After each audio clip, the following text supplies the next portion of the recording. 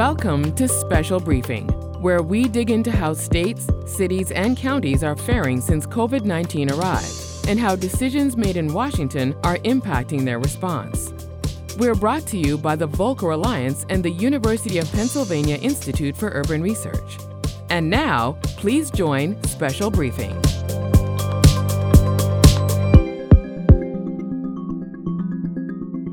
Well, hello and welcome.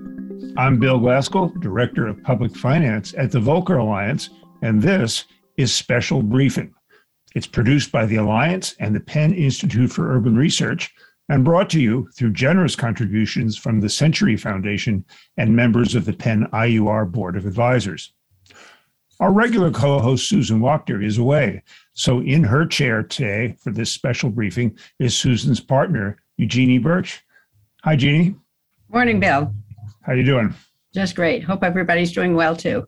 Absolutely. A great program today. Jeannie is co-director of Penn IUR along with Susan, and she's doing double duty today as a co-host and expert, which she is, but more about that in a moment. And so the topic at hand today is the NYC recovery under a new mayor and new city council, and oh boy, is there plenty to talk about. New Mayor Eric Adams' $98.5 billion budget proposes the first cut in years, save for cops and corrections, I believe. And Adams also wants to shrink the city workforce by 10,000 through attritions and eliminating vacancies. But there are so many wild cards in the outlook. Number one, what's going to happen with tax revenues? Are they going to stay strong?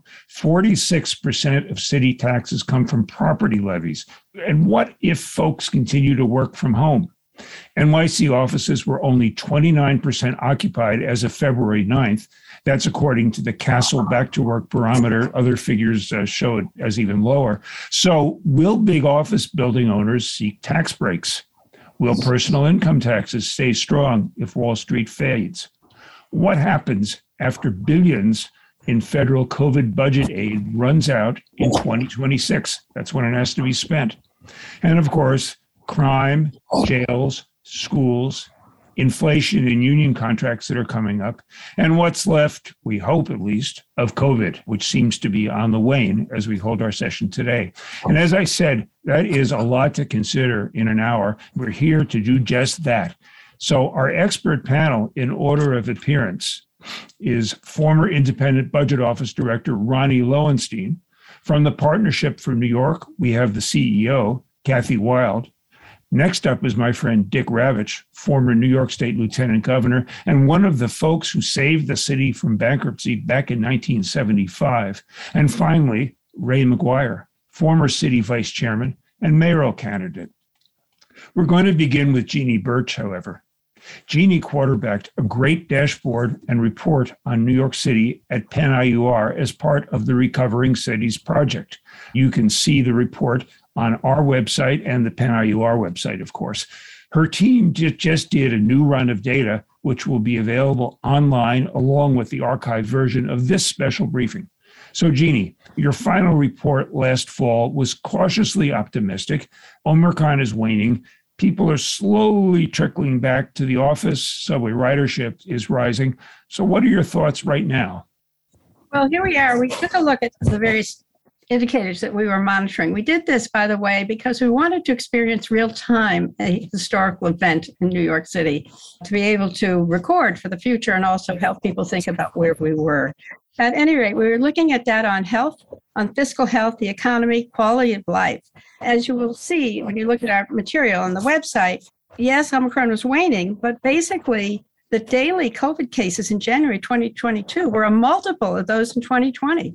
Now, of course, reporting's better today, so it's a little hard to gauge exactly the proportion of that. But deaths are also higher. In April 2020, there were 759. In January 2022, they were 125. The age and race differential still exist. The good news is that 86% of New York City adults are fully vaccinated and 96% have one dose. We looked at employment. Again, the total jobs lost since February 2020 is still down 7%, but that's a huge recovery since April 2020 when they were down 20%. But the arts and entertainment area, the hospitality areas are still weak relative to the nation and relative to what they were before. However, they're better than they were at the lowest. For example, in July 2020, arts and entertainment was down in terms of employment 56%. Today, they're down, I hate to say this only, but relative to what we had before, they're down 20%. In the accommodations area, the lowest was 71% down in July of 2020, and today it's only 30% down. Why is this important? Because there are certain tax revenues that are going to be supporting this kind of activity. Work from home, Bill already discussed, is 29% at its peak, is 43% for 2022. Our residential vacancy rates are really good, relatively speaking, 3.9%. Office uses, in terms of physical occupancy, you already heard the vacancy rate, is about 15%. On crime, shootings, murders, and transit crime are down from where they were in February 2020. However, grand larceny is up. Pedestrian and transit counts in terms of ridership are half of what they were in 2020. So this is where we are today. It will be very interesting to hear our speakers reflect on where they think we're going tomorrow. Thank you. Thank you for the quick summation, Jeannie. So you're still cautiously optimistic and maybe a little less cautious on the optimism. Absolutely. I mean, things are obviously getting better, but they're not where they were, where we need them to be. And our big sector of tourism is of concern. Absolutely. Well, you know, Ronnie Lowenstein recently retired just a couple of weeks ago from the New York City Independent Budget Office, which is the legislative analyst equivalent for New York City. And she certainly knows the numbers. Tell us, Ronnie, about what you saw on your way out the door. We have a new budget. What's your picture? Okay, first of all, thank you for inviting me. And I should start with a disclaimer. I'll be reporting on what IBO found in January, which of course was before the mayor put forward his plan yesterday. But the main takeaway in January was that the city's fiscal outlook, at least in the near term, is surprisingly strong. Begin by thinking back to June of 2020. We had just gone through the first wave of the epidemic. The city lost more than 900,000 jobs. That's about a fifth of its labor force. Even though employment had begun to recover as the city's budget was being done, things looked particularly grim. And there were some analysts who were actually projecting budget gaps on the order of 6 to 8%.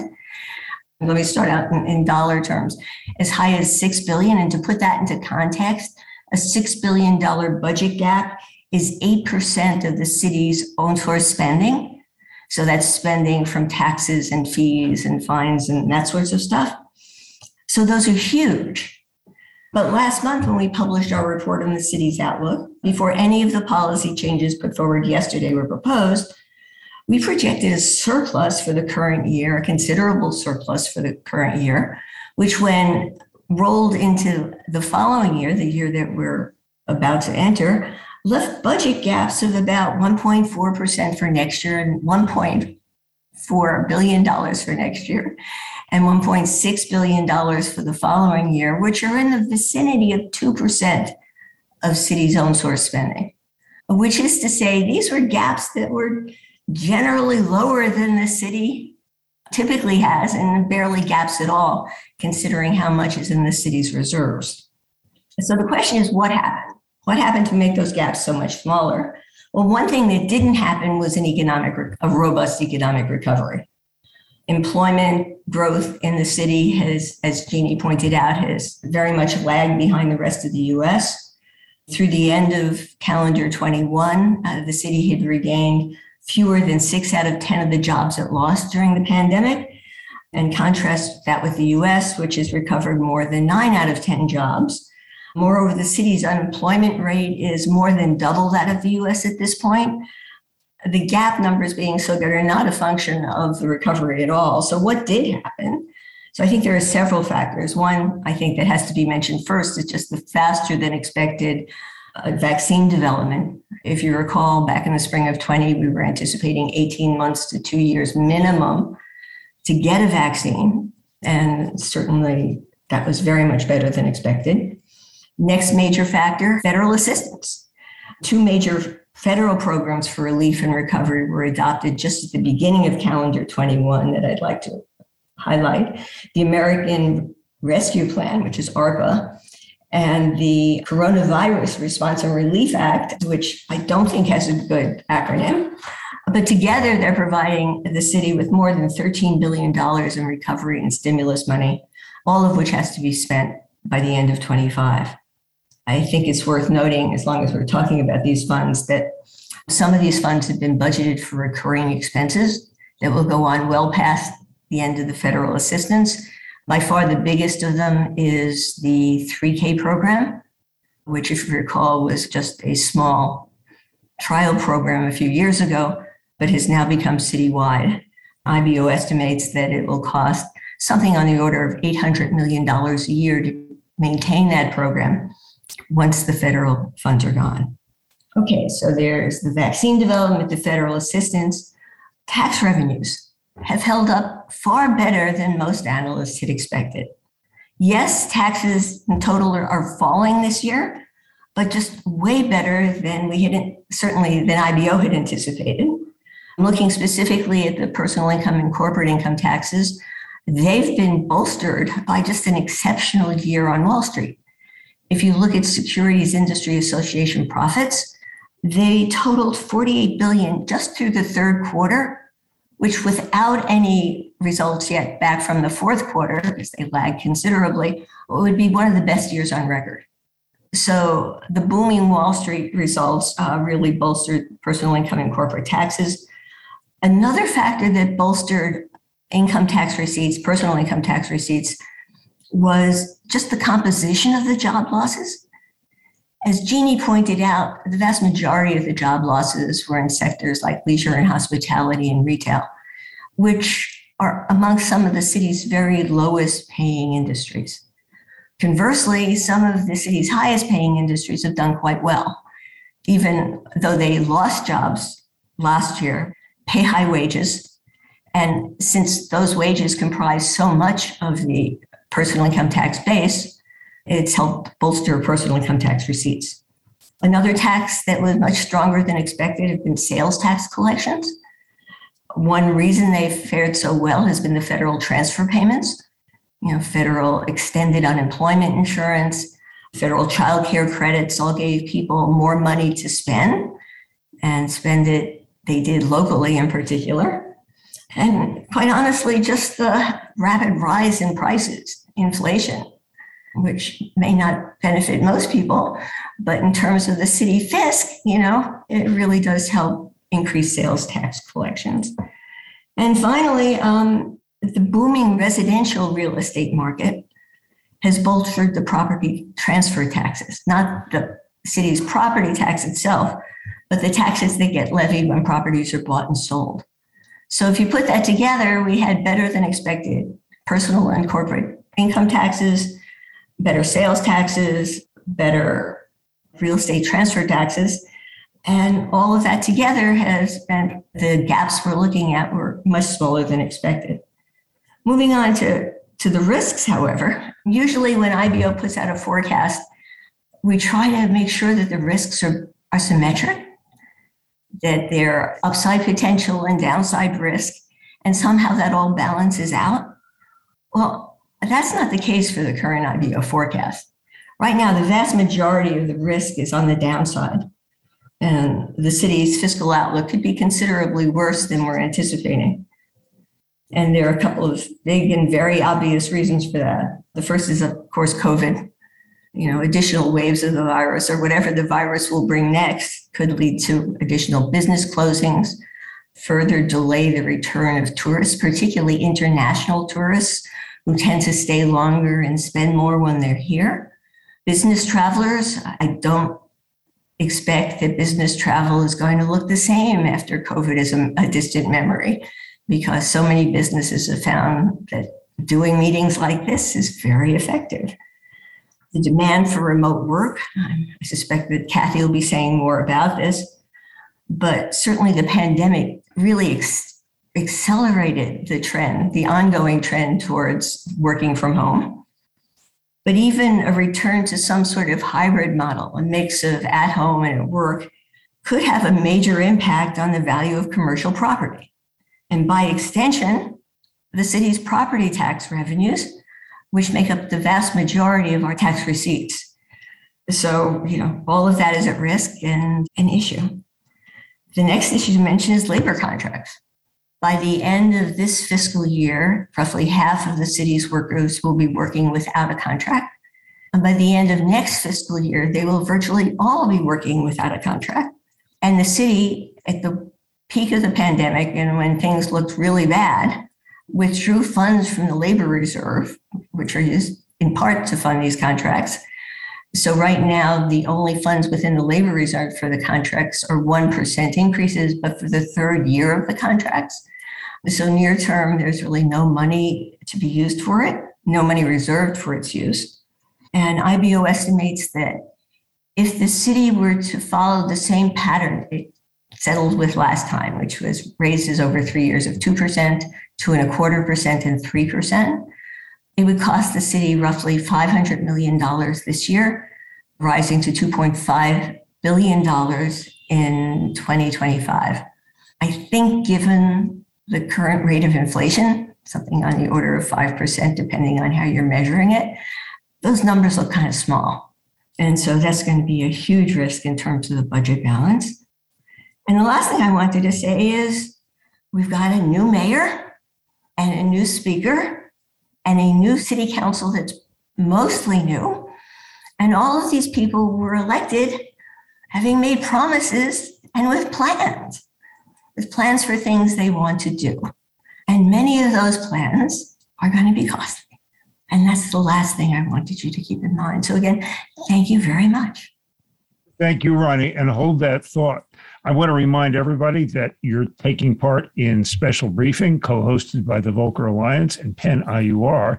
And today's event and all of our past ones are on the Volcker Alliance and Penn IUR websites. So without further ado, the big question on a lot of people's minds is, when are we going to go back to the office? A lot of people, bus drivers, Lengo and hospital workers, teachers, they haven't had necessarily the luxury of work from home, but many of us had. So Kathy Wild, you follow business trends, of course, in New York. Tell us, how is the city doing? When are people going to come back to the office, and what does all this mean? Well, as I listen to Ronnie's projections from her perspective, there's a lot of redundancy in terms of but I'm going to try and, from the business perspective, encapsulate that. In terms of the challenge right now of bringing people back to work, we've had 3 false starts over the last 2 years. I can remember in June of 2020 when we thought everybody was going to be back in the office by that Labor Day. So that didn't happen. We think this time, and the business community follows the science very carefully, we think this time that this is real. We're projecting that by the end of March, you'll have, on the average weekday, 50% occupancy in terms of people back in the office. And from there, it's probably going to continue to increase. It's not going to be 100% anymore. I think that's pretty clear. But there's certainly a push by employers to bring people back and to try and make the office experience as meaningful as possible. Right now, 11% of the job postings in New York are for fully remote jobs, which is up from 4% pre-pandemic. So that's one measure of remote work. It is employee interest, particularly the young people and the suburbanites that are pushing for remote work, having to do with, we've got the longest commute in the country at 42 minutes each way on average. So that's a big push. And the young people haven't had the experience of the benefits of office culture, being part of a team, in-person team. And so they are the most resistant to get back. And it's no surprise that it is the tech companies that are having the most people stay remote through all of this. The concerns today that employers have about what the mayor and governor would like is mandating a return to the office. One is the whole stress, anxiety, mental health. Another is the competition for talent, and that this is remote work is now a new benefit that many want to take. But the other is the public safety security issues, particularly around the subways. We've had a couple of terrible incidents of employees, and it's not so much gun violence as mental health and fear of being pushed in front of a train. And this has created a real ripple effect, building on already the instability that people are feeling after 2 years of basically a concentration on mortality in a way that we usually don't do. So remote work, I think, we're going to gradually get people back. This is a moment of uncertainty, but I don't think that the fraction of people that continue to work remotely 1 day a week, 2 days a week, or permanently is going to overall affect the New York economy. And we've proven that through the pandemic. In 2021, we had a $860 billion gross city product, our economic output, which was only 35 billion less than it was pre-pandemic in 2019. So we have a strong economy thanks to the ability of the financial services, professional services, technology, media to basically transfer to remote operations instantly and have that technology. And we are in a position in New York City that our key industries are the global leaders in the transition from the service economy to the digital economy, which has been accelerated during the COVID. And it puts us, from an economic standpoint, in a much stronger position than we've ever been. So from an economic standpoint, and that translates into the tax numbers that Ronnie was talking about, from a fiscal standpoint, we don't see big challenges. We see big opportunities to continue. The economic hardship of the pandemic fell on our brick and mortar economy, primarily small business. That's where we're still down 360,000 jobs. That's where people were not part of the digital economy and are playing catch-up ball and having a lot of difficulty. One note we get from Brooklyn, I've heard from the Brooklyn Chamber in particular, is the number of small Black-owned businesses that have closed and been replaced by white-owned businesses. So business activity is up, but we've had kind of a commercial gentrification in certain areas where people with the resources to take advantage of the opportunities that have been presented, like low commercial rents, have taken advantage of them, but that's not necessarily good for the fabric of our neighborhoods and our communities. In general, I have infinite confidence in the ability of the commercial real estate industry to reinvent itself. The office space, people are paying their rents, and that's not in so much trouble. Certainly the new officers are very successful, and we've seen, big success stories with all the new buildings going up. A lot of the older buildings will disappear and will be replaced probably, as Ronnie noted, by residential, because residential values are up over 11%. Rents in Manhattan are higher than they've ever been, at an average asking rent of $3,400. So things on the real estate side, I don't think are a crisis. The biggest challenge is in the retail area. And I think that's going to be the creativity of the real estate industry will begin to do this destination retail stuff, and we'll see positive rebound there. So I'm optimistic. Where the business community sees the real threat is on the political front. And we had 8 years of a mayor who specialized in dividing us and basically discouraging business investment in New York. Fortunately, we've seen a change in terms of Mayor Adams' attitude toward business growth and economic investment, but we still have a state legislature that has an outsized role in what happens here. There are a lot of scary things that they have both done.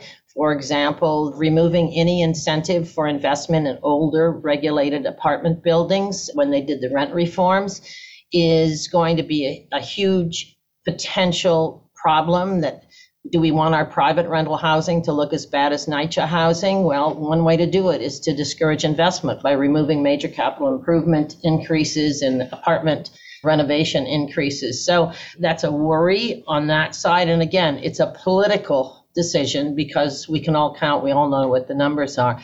Similarly, making New York City the highest taxed city in the country with the increase in personal income taxes, not because they needed the money, but because they wanted to show they could do it. And that sends a terrible message to investors and to business. And with the loss of SALT, and it looks like there's very little chance that we'll get any relief on the loss of state and local tax deductibility, we're going to have a very heavy competitive situation with other states. The combination of remote work and tax increases, public safety issues, all of which have basically are being looked at and dealt with at this point through a political screen, rather than historically the way New York City has handled crises has been through a pragmatic, let's all get together, let's fix us after, whether it was after 9/11 or during the municipal fiscal crisis. There's a real worry in the business community that we're not going to be able to get back that practical spirit until it's too late. When there's a real crisis, when we're really broke, then we figure out how to do these things. And it's unfortunate that we may go through a few very tough years before we get there. So on that happy note, I'll close. Thank you, Kathy. One of those glass half full, glass half empty situations that we're in. And you're right, New Yorkers always come to the fore. New Yorkers have since the 19th century in dealing with crises, but do we have to wait until we're in this emergency situation? So that's really a good warning. Dick Ravitch, former Lieutenant Governor of New York and also around for the fiscal crisis a few decades ago. We'd love to hear from you. Hello, everyone. Look, cities are the greatest socializing institution ever. New York City will come back. I'm not quite as optimistic as my friend Kathy, because I think it's going to take more time, but it will happen. I think the demographics will not be very different from what they are now. Well, let me say a couple of things that concern me about it. I think the mayor's proposed budget is a good step in the right direction, but he still is going to have deficits. And the problem that concerns me is New Yorkers are the highest taxed people in the United States. And the amount of debt that the state of New York has per capita for every citizen of New York is greater than anywhere in the United States. And we have a legislature that is sensitive to the social problems in this society and wants to address them seriously. And I am very concerned about our inability to measure the decisions that individuals and business makes if there's another significant tax hike in New York. Last of all, let me say that my biggest concern is our subway system and our bus system, which is inadequately financed, and the only way they can meet their obligations and hopefully deal with increasing ridership, because right now their revenues are way off because of the decline in ridership. The only way they can do it is to get a revenue stream enacted by the legislature to create them another source of borrowing. Well, there is no other alternative. There's no fairy godmother. The federal government's money was generous, will be used up, and they will owe $3 billion to the Fed, because they also drew down under the Fed's emergency program that was created by Ken Heishu. Whereas I'm very optimistic about New York's recovery, I am very concerned about two things, and then I'll finish. One is we have several million very poor people here who are in desperate need. We have homeless, more homeless than we've ever had before. We have a hell of a lot of poor people that are dependent in no small part on the education system, and providing them with the best is critically important to the future of New York and to the future of the United States. And that is contrasted with our fiscal stress that we have. So we are facing very interesting challenges, and the people participating in this hopefully will continue to be discussing this in other forums. And I just hope everybody recognizes the fundamental dilemma that we face. Well, Dick, you rescued the transit system back in the 70s, so you certainly speak with authority here with regard to transit. What do you think about the infrastructure bill? That going to help? Oh, sure. I mean, the money that the MTA has received from the federal government is being spent right now. It's going to be exhausted in the next year. I do not believe, actually, I'm meeting with Polly Trottenberg tomorrow. I don't believe that there will be money for the MTA in the infrastructure bill per se. Oh, okay. Not good. All right. Well, I'm going to turn now to Ray McGuire, who is a former city vice chair, as well as a former mayoral candidate. You've struggled with these issues. Ray, where are you today on this? First of all, let me say thank you for having me. And let me echo some of the observations that have been made by my colleagues here, especially Ronnie, when she talked about where we are economically. So there are two lenses through which I'd like to kind of address the state of affairs in New York City. One is the economic lens, to which there's been lots of conversation. And I agree that the budget that has been proposed so far is one that is a step in the right direction. I like the orientation towards efficiency, and I like the approach to trying to do as much as we can, to the extent possible, for putting what has been an extraordinary year from a tax standpoint into some kind of rainy day fund. And we saw that the governor has suggested that rather than the 4% or so that has historically gone into the rainy day fund, that number is going to increase threefold to maybe somewhere in the 14 to 15%. So at least at the state level, we're planning for the future. The program to eliminate the gap and the mayor's approach to this has also been quite constructive. So I think as we move forward here on the economic front, we need to be mindful, as Ronnie has outlined, the components that have gotten us where we are. An extraordinary year on Wall Street, which results in the high taxpayers' revenue from personal income tax. And because of the windfall that we've gotten from the government, you see the same translation into retail tax revenue. We also have seen the windfall that we've gotten from the federal government when it comes to the injection of cash into both the city and the state budget. These are, in many ways, one-time events. So we shouldn't get so seduced by where we are in the immediate future. Longer term, as has been outlined, depending upon how well we spend the dollars that we have today, we need to be careful not to create these zombie programs that will last into the future, which we simply cannot finance. So we shouldn't spend beyond our means, notwithstanding the need to do that. As Kathy's pointed out, when it comes to, and that's the upside to the budget and the momentum that we have, quite candidly, and we shouldn't get so overcommitted to that momentum, because Kathy points out the challenges that we're having in small businesses.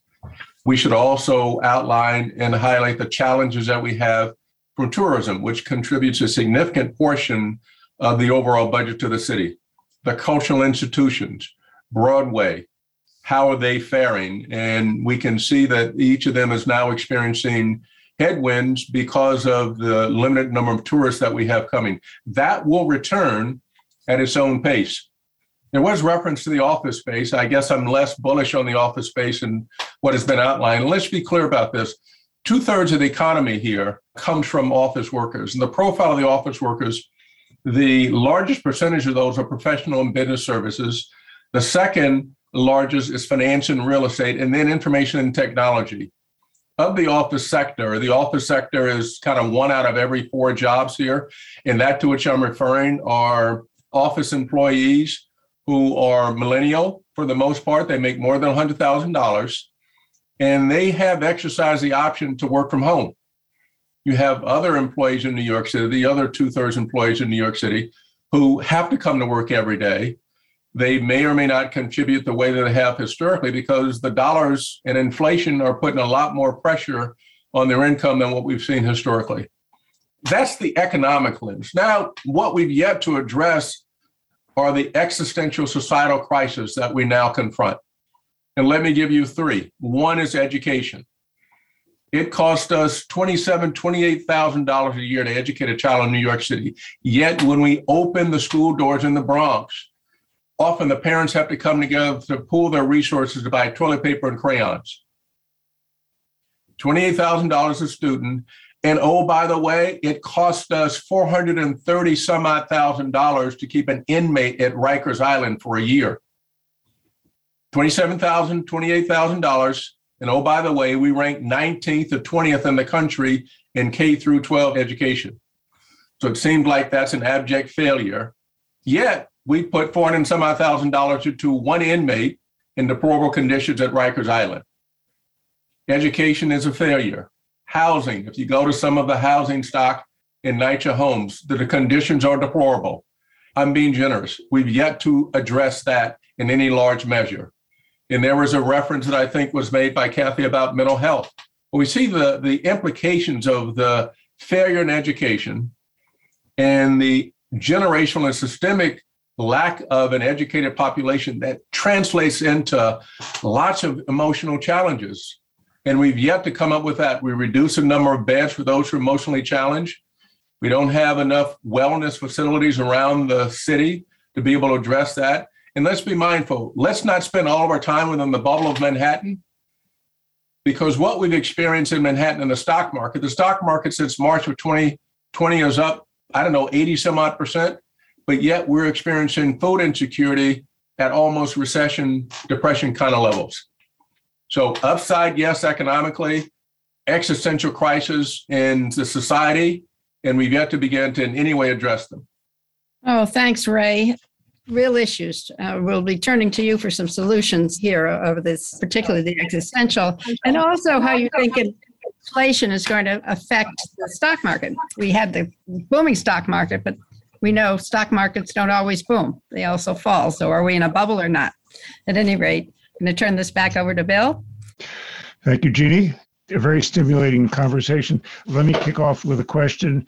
I know it's been addressed partly, but Howard Chernick, who is kind of Mr. Dr. Real Estate at CUNY Baruch College, wants to know, what are the projections for commercial real estate values and the property tax levied on Class 4? I know that's a concern for everybody. Are these projections based on any model of future demand for office space? It's a jump ball. Ronnie, tell us. You grabbed it. Howard had asked a two-part question, the first part of which was about modeling. To answer that part first, generally speaking, our property tax forecast is based in part on a full-fledged model of office demand. But 2 years ago, it was clear to us that wasn't working anymore. And so we made out-of-model adjustments. There are more details on our Class 4 commercial property forecast in the report itself. But just looking at the tentative roll that was recently, released in January, there's, I believe, don't quote me on it, an over 8% bounce from the last roll in Class 4. It suggests that maybe the Department of Finance overshot when it made its estimates, but there may be others here who can speak more authoritatively to that.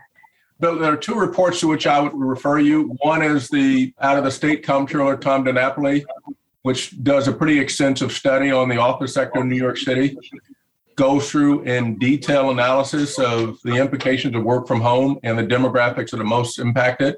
The other is I would look at Howard Chernick's own work, which is a seminal piece written in November of 2021, which is a 25-page assessment in detail, model out quite effectively and efficiently.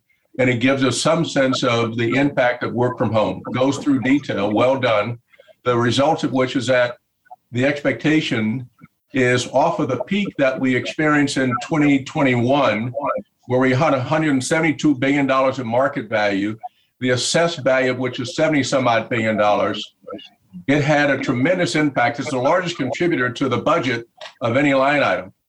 In Class 4 is the office real estate, and they go through in detail what happens in cities across the country. And in specific, the comptroller looks at the largest office space that exists in the country, which is Midtown New York. I think the other person to go to on all of this is, of course, George Sweeting, who's now acting head of IBO and whose first research love has always been the property tax. For future reference. Kathy and Dick, do you have any feelings on this? Nothing different from what I expressed earlier. I'm very bullish about New York, but very worried about the conflict between the need that Ray pointed out about our education system and the tax level and debt level. You know, if you go back in time to the 60s when our society began to address the problems of poverty and employment in a serious way, we had a governor who devised all kinds of crazy ways of borrowing money, moral obligation bonds, and all the financial institutions were glad to participate in it. And it ended up with a crash in 75 that had nothing, I get asked this all the time, has nothing to do with the current situation. New York is in much sounder shape now, and I believe that Kathy's constituency is going to come back. I just don't know how fast. Well, let me ask another question. It came from Rich Sanford, who's the executive director of the Board of Ed retirement system in New York City. And it's a two-part question, so I'm going to boil it down as number one, as I mentioned at the beginning, the mayor wants to reduce the city headcount by about 10,000 after years of growth. There have already been significant departures, retirements, and dismissals across New York City. How is this impacting the budget right now? And also, are we getting more productivity out of this? There's a follow-up question from him as well. Who would like to grab that? Maybe Ronnie? Well, by definition, if in fact you're producing the same services with fewer employees, productivity is up. That's what it means. I think that the recent emphasis on productivity and efficiency is terrific. But I think the city should always be thinking in this terms. In good times and bad, we should be seeking to produce the best product with the leanest possible employee base. We haven't thought that way for 20 years. This is going to agreed. It's too often not seen that way. People start talking efficiency when times are rough, but very often the best time to make investments to increase productivity are when you've actually got some cash to put in. So yeah, it's refreshing. But do you think it really will be increased productivity or more overtime? It depends if they call on the resources. What I think that the current administration is open to private sector input on how to achieve productivity. They've appointed an efficiency czar in Melanie DeRocca, and she's reaching out and looking for real outside input into how they can do that, adapting technology, et cetera, but using industrial practices. So, I mean, anybody who works with our bureaucracies know that they spend more time meeting with each other than actually delivering services. So I don't think we have to worry about losing too many people. Well, let me ask the follow-up question, which came up. The issue came up earlier, too. This is an issue for state and local governments across the country. However you measure inflation, 5%, 7%, whatever the number turns out to be, on the one hand, it's pushing up sales tax revenues, especially all across the country. We dealt with that in our last special briefing. On the other hand, it's also throwing a monkey wrench perhaps into labor negotiations and labor costs across the country. So for New York, how does this come out? Under Mayor Bloomberg, as I recall, a lot of union contracts were just left to continue unrenewed and rolled over under the Triborough Amendment. How does the administration deal with this very thorny problem unless inflation suddenly vanishes in a heartbeat?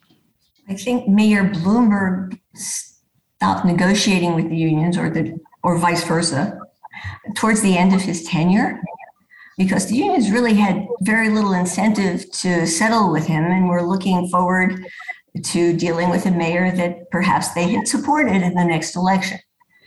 That's not the case here. Eric Adams is going to be living with these folks for a minimum of 4 years. He can't really push this 4 years out to his successor. I offer an observation. Sure.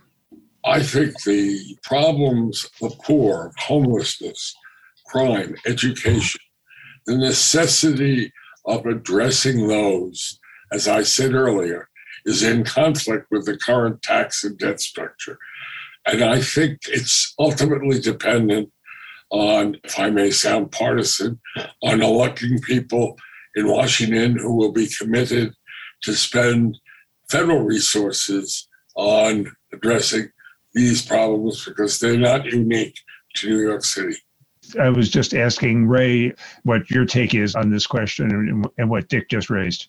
Dick is absolutely right. We are in conflict here. Remember where the stock market is traded during COVID and the incidents that it's maybe not even incidents, the culture, the climate of mental illness and poverty. We've done nothing to address that. Zero, nothing. So the stock market has increased by 70 to 80% during that period. More mental health issues being played out on our streets. The carceral system operating in full swing. And there's nothing tangible to which we can look to say that we're addressing these societal existential crises. That's number one. Number two, to get to your point about inflation. Remember, we're importing inflation because of the supply chain. For at least 10 years, the Federal Reserve has been trying to get to 2% inflation. And we've done it in specific quarters, but certainly it hasn't been anything that's been sustained. And today we're looking at 4 to 5 to 6% inflation. The question is for how long it will last. It is likely you're going to see the Fed adjust interest rates. Maybe there's 2 or 3 adjustments to interest rates so that we can slow a little bit of the speed of the economy. A person who is going to the gas pump or the grocery store is having a real impact because they're on a fixed salary for the most part, and you don't have their wages have not been addressed. So wage stagnation up until this point.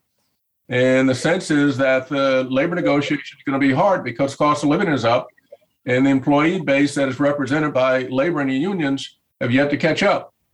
So it's a problem that we're going to have to address. And I'm not certain we got the resources to do that. And the conflict that Dick references is a very real conflict. And unless we begin to address that, what we're attempting to do, fighting crime in the streets, it will be a headline, but it certainly is not going to be substantive enough to do that. Ray, can I just say, I totally agree with your first point about that we haven't done anything to fix these chronic problems. But it's not because we haven't spent money. The amount of money that's been wasted on mental health and some of these other programs, just because they're poorly constructed. What we haven't done is we haven't tapped the broader assets of the city and the communities to help us figure out what are practical solutions. Kathy, I completely agree with you. It cannot be. It simply cannot be that we spend $28,000 a year, and when you open a school year in the Bronx, the parents have to come together to buy toilet paper and crayons. That is gross inefficiency. Gross inefficiency. Hopefully we have an opportunity to tap all the resources of our universities and of our business community and of our nonprofit infrastructure, who I think all came together during the pandemic and with each other and developed solutions locally. We didn't wait for government to announce big spending programs on it. I think we've got to keep that same spirit going of everybody taking ownership of these issues and contributing to the solutions. I completely agree. We have not done that. The past administration essentially alienated the business community, so you didn't get the benefit of that input, which I think can be significant here. And unless we have public-private partnerships, be clear, we can't tax our way out of this. To Kathy's point, it's not amount of the dollars. We're going to spend more money. We spend a third of the budget in education to come up with results where we rank 19th to 20th in the country. We spend more. And look at New Jersey. You just go across the bridge. They have K through 12. They probably rank somewhere between 1 and 2. How can it be that we spend almost twice as much to come out results that are a 20th? That doesn't work. How sustainable is that? What do you think is going to happen in CVS and Walgreens? There's no hope. Agree. We're getting up to the top of the hour. So let me ask a question that's not purely a city issue, which is about the MTA subways, Dick's true love. You know, you rebuilt the MTA. It's living on federal life support right now. The city contributes to the MTA and the subways especially. There are a lot of equity questions in having a functional mass transportation system connecting all of New York. What happens when the federal lifeline runs out, or if congestion pricing, which is, you could argue whether it's a tax or a fee, it's an extra cost. What happens when congestion pricing gets delayed yet again, and the big federal check runs out and the federal loans have to be paid off? How is this system going to function? It's not. That's why I said they only have one possible source of money, and that is an additional revenue stream provided by the legislature, which means a tax, which is burdensome to New York, but they have no choice. That's the only way they can have access to capital. You have two really important agencies that need support, need restructuring. One is Health and Hospitals, which operates with an annual deficit and serves billions of New Yorkers, and the MTA, without which recovery in the office space, the office sector, will not happen. I would tend to agree. That's a very wise thoughts. We're down to our last minute or so. Jeannie, you have any closing thoughts on what you've learned about New York from looking at the other cities in the Recovery Cities Project and what New York can do better? I am very optimistic. I think that New York in the past has come from major crises in the past because of the leadership of the civic and business community, as well as dedicated political leaders. And things look grim today, but they've looked grimmer in the past. We had a wonderful talk by Ken Jackson, the historian, who reminded us of the terrible times that we've had in the past. So I think we have to really understand that if we get together, we have the leadership, we have the experience, that we can get out of this mess that we're in, but we have to take some very brave steps to do so. Well, thanks so much, Jeannie. And thanks to all of you on the panel, Ronnie Lowenstein, Kathy Wild, Dick Ravitch, and Ray McGuire. A very stimulating discussion. You've been listening to Special Briefing, brought to you by the Volcker Alliance and the University of Pennsylvania Institute for Urban Research. Every month, we bring you the latest intelligence, strategies, and trends affecting state and local governments' finances in the wake of COVID-19 and how they're impacted by Washington's unprecedented response. Visit the Volcker Alliance and Penn IUR websites to learn more, stay up to date, and dive deeper into these critical issues. And be sure to subscribe here or wherever you listen to your favorite podcasts so that you'll never miss an insight.